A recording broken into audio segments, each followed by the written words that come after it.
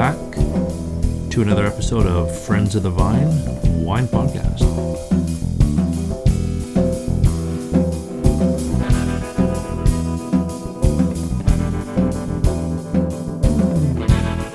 So, episode 47. This will feature Barbara Burgess, who is a sommelier and the wine director for Restaurant Tyler, which is a small little restaurant in a small town in Mississippi with a up-and-coming wine scene.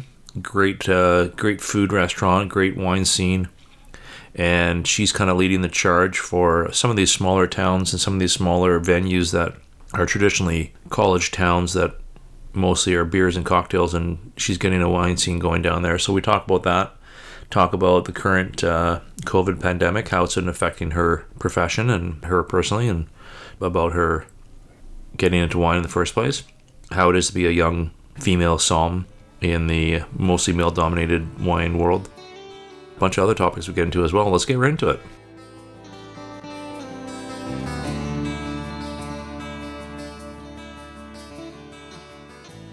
Talk to me about how you got into wine in the first place. I wanted to start from the beginning because I know you just got certified, and I know you were ready to go for starting to crack the books for the advanced and stuff. And but just take me back to when it all started, and how did that kind of passion for wine just kind of kickstart for you?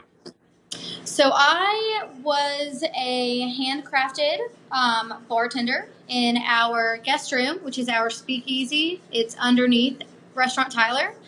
So I was the only female at the time. We just recently got another female bartender who's ever bartended down there. And one night after a really busy football game, Chef Ty and his business partner, our other owner, Brian, gave us all a glass of Plum Jack Merlot. And that was the first time I'd had a really good wine. Up until that point, I was a Budweiser and Rumpel and Jaeger kind of girl.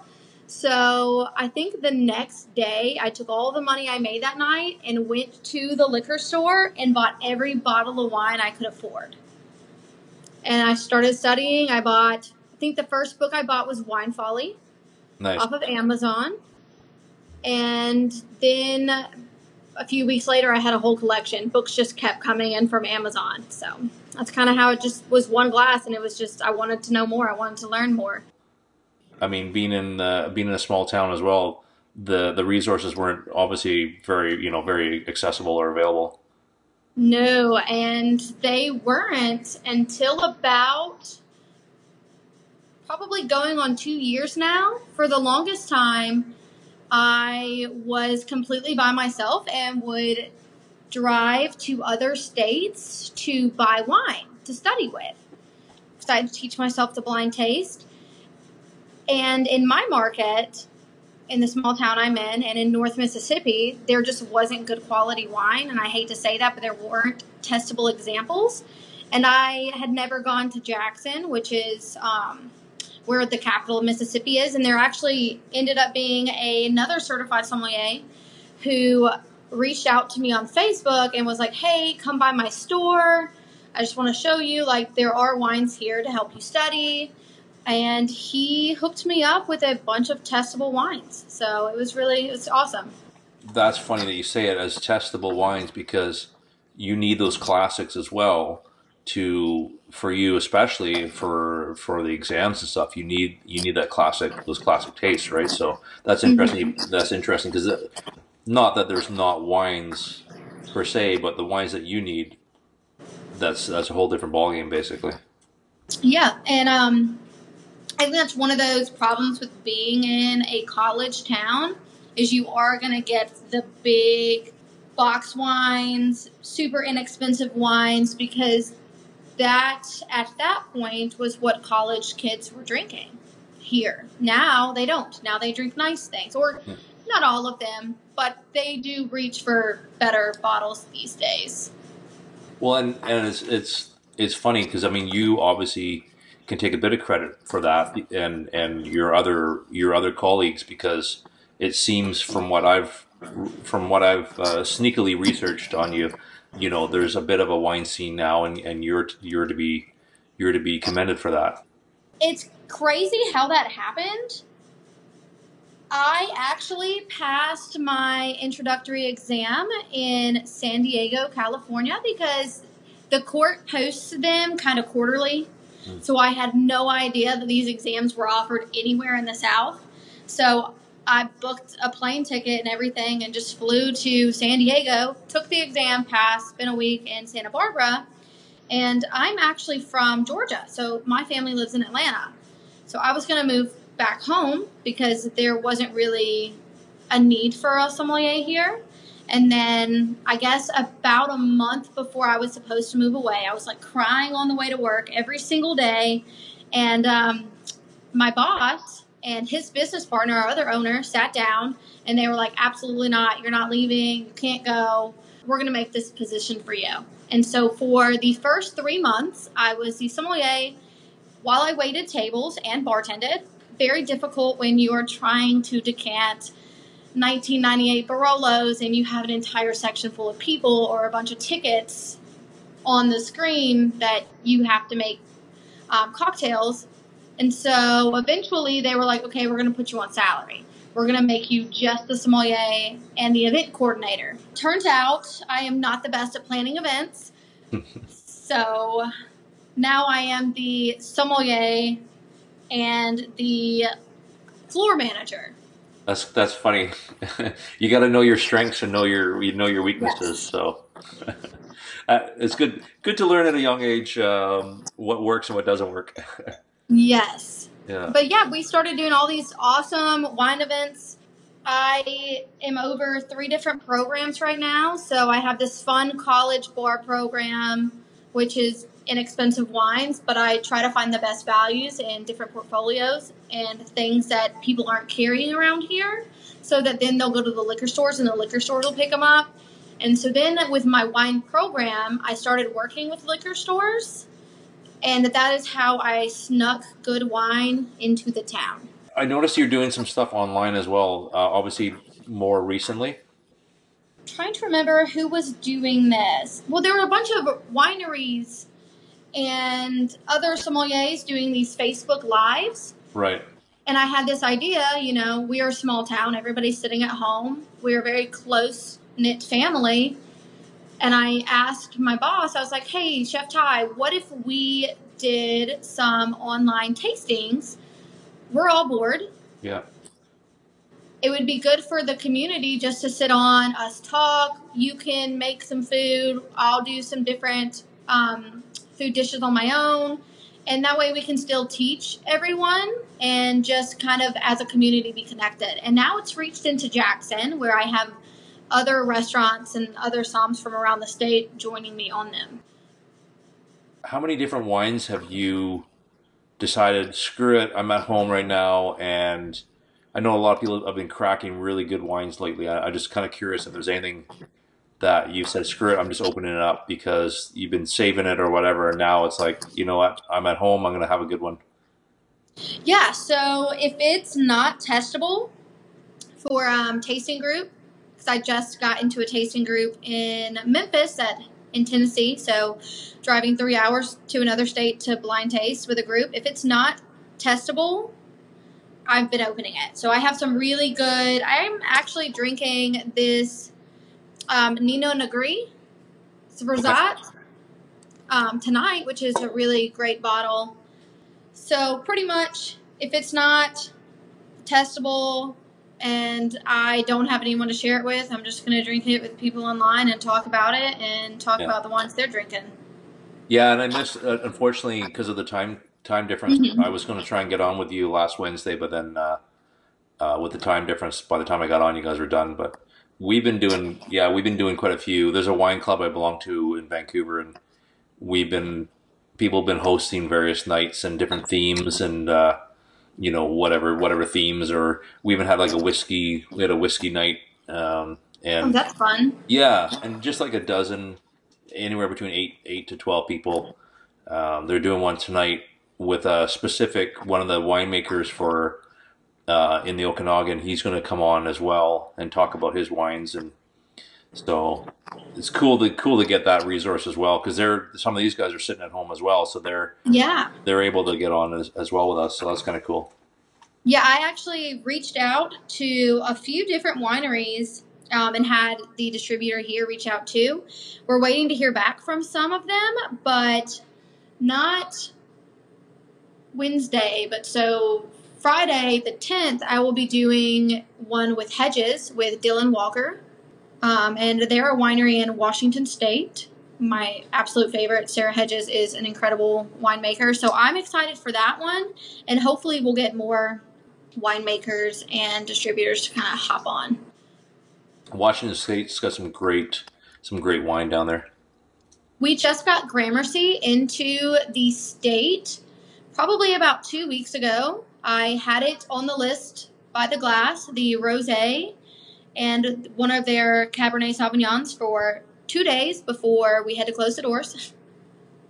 Can't wait for us to reopen. Yeah, no doubt. I was just going to say, the ones that we can't seem to get on the West Coast is all the East Coast, like Niagara and New York and like the Finger Lakes and Virginia and all that kind of East Coast wine. We can't seem to get that out here. But what West Coast wise, like Oregon, Washington State, we seem to get no problem.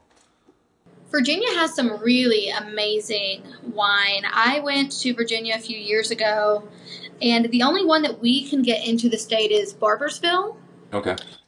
And I think the only New York winery that we can have access to in Mississippi is Empire. So it's not super heavy down here just because we're such a strict control state. Yeah, and that's a whole other topic, eh? The state by state laws, and yeah, it's just to be able to move goods around and be able to get wines from different states and stuff, right? Well, see, we can get any product we want if the winery is willing to send it to us.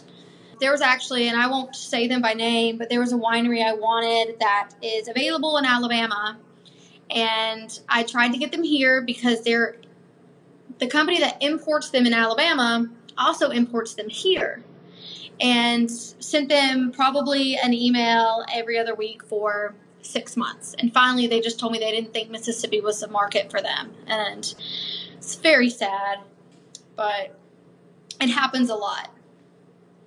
Yeah, that's interesting. I mean, and obviously, with you calling them or trying to get a hold of them from a smaller city as well, then that's obviously doesn't help either. Not at all. But maybe they'll change their mind one day.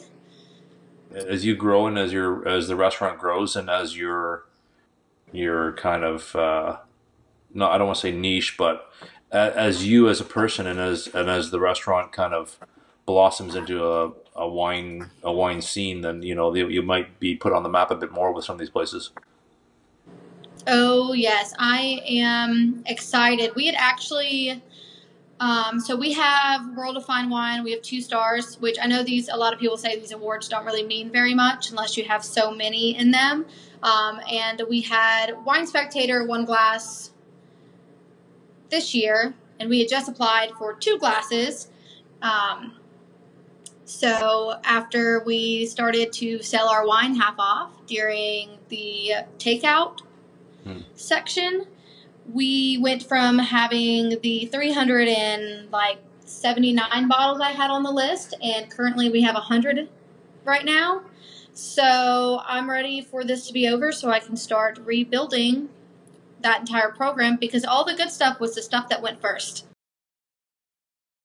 It seems that you're very goal driven from what I can tell. You've got the advanced on your mind, and you got the master on your mind down the road. And just tell me about that. For advanced, I am currently focusing on my weaknesses and trying to fix those. I have reached out to a few master sommeliers. Some will respond with really good criticism back, ways that I can fix some of the things I'm having problems with. But I try to limit how often I say I'm from a small market, because a lot of times I get the thing back, oh, well, there's plenty that have done it from a small market. I'm like, I just need you to tell me how to do it. So I've reached out to one master sommelier, told me the name of a few small market somms who I'm actually already friends with, had no idea that they had, pretty much done it themselves. So Justin King is a advanced sommelier from Lansing, Michigan, and we do study sessions all the time. He puts them on. Anybody's welcome. And he'll pick a topic and we go over it and he gives me advice. The biggest problem right now for me is pronunciation. We've decided I should start a YouTube channel on how not to say things. So I'm going to guess what probably the German, a lot of the German ones. Pretty much anything and everything. It's really bad.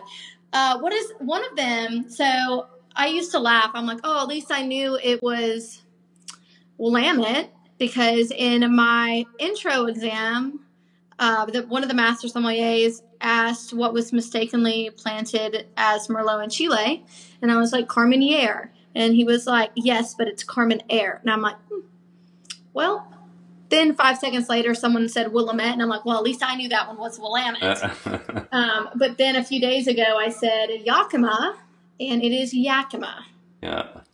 I'm like, well, Washington 1, Barb 0. I had a question, and it's not, given your age and your gender, do you find that you get a lot of flack from the older crowd, shall we say, the older male crowd? I would say it's interesting. Yeah. So I have had tables refuse to speak to me because I am a woman. I had one who asked for the sommelier. My name is very confusing. On Facebook, I'm Bobby because I was born Bobby Sue. When I was adopted, they changed my name to Barbara. So here, I'm known as Bobby to half the people, and to half the people, I'm known as Barbara. So when he heard Bobby, I think he thought I was a dude. And I walked up to the bar, and he, gave him my advice on what he should pair with his dish. And then he turned to the bartender, shooed me away, and asked the bartender. And luckily, I'm very lucky that my staff kind of backs me up. And so does my boss, because my bartender was like, I'm going to tell you the exact same thing that she just said. She knows more than me on this subject.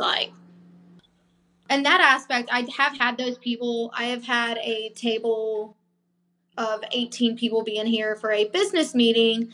And when it comes to the university, I'm really close with a lot of the professors. They come to my tastings, they come to all my events, and they had this one client in here, and he told everybody that sommeliers are fake and how what we do is not real, talking about blind tasting and all of these things. Yeah.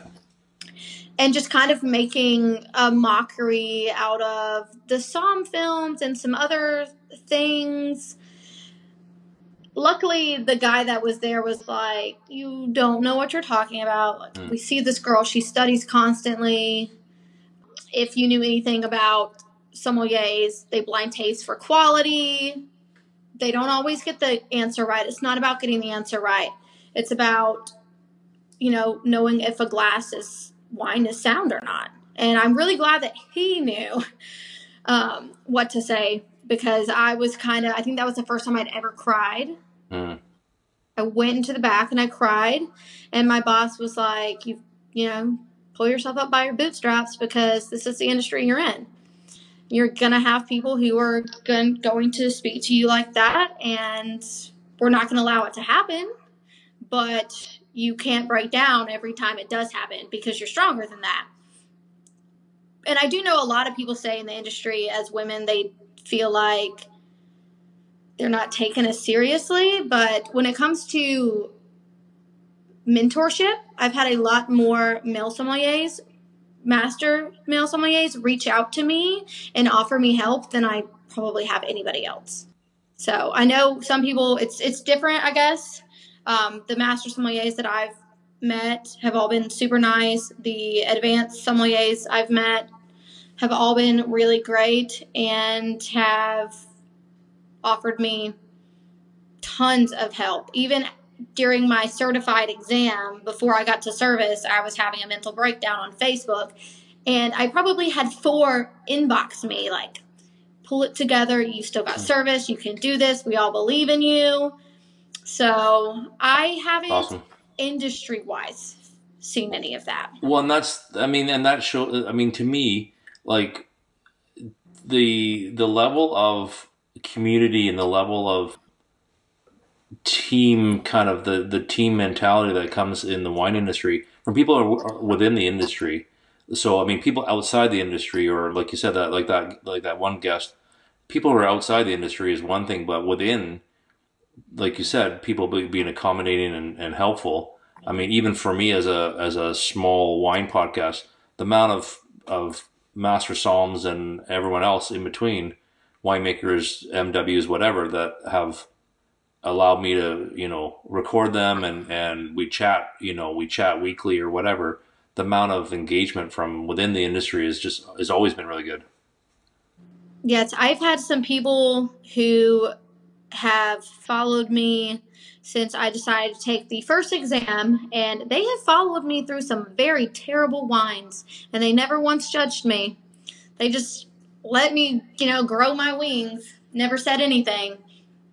But, I'm also very lucky that I do have a boss that, if I think someone actually once was, who gave you the authority to make this menu? And my boss was sitting at the bar, and he was like, I did, because this is her job and this is what she does.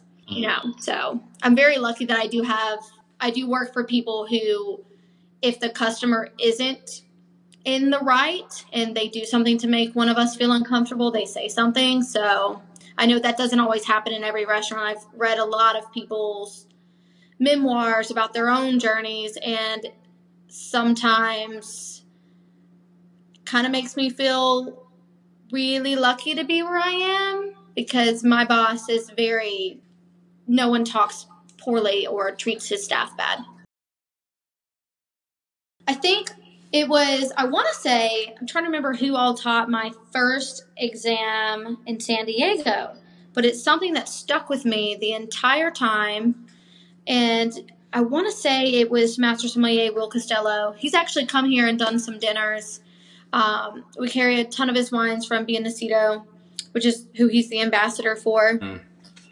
But I instinctively remember at the end of the class, they said, addressing the women in the room, they were like, keep going. Like, we want you in this industry. They listed off how many there were, and they were like, you could be the next one. So it was, from the beginning, my experience in the court has been extremely inclusive. You've mentioned the Somm films, and I'm just curious what level of importance or what level of significance did they have for you? Because I know some somms, depending on their age and stuff, they were really meaningful for them. You know what I mean? Yes. So I, again, had never heard of anybody else in the South at the time, when, especially in Mississippi where I was at, of being a sommelier.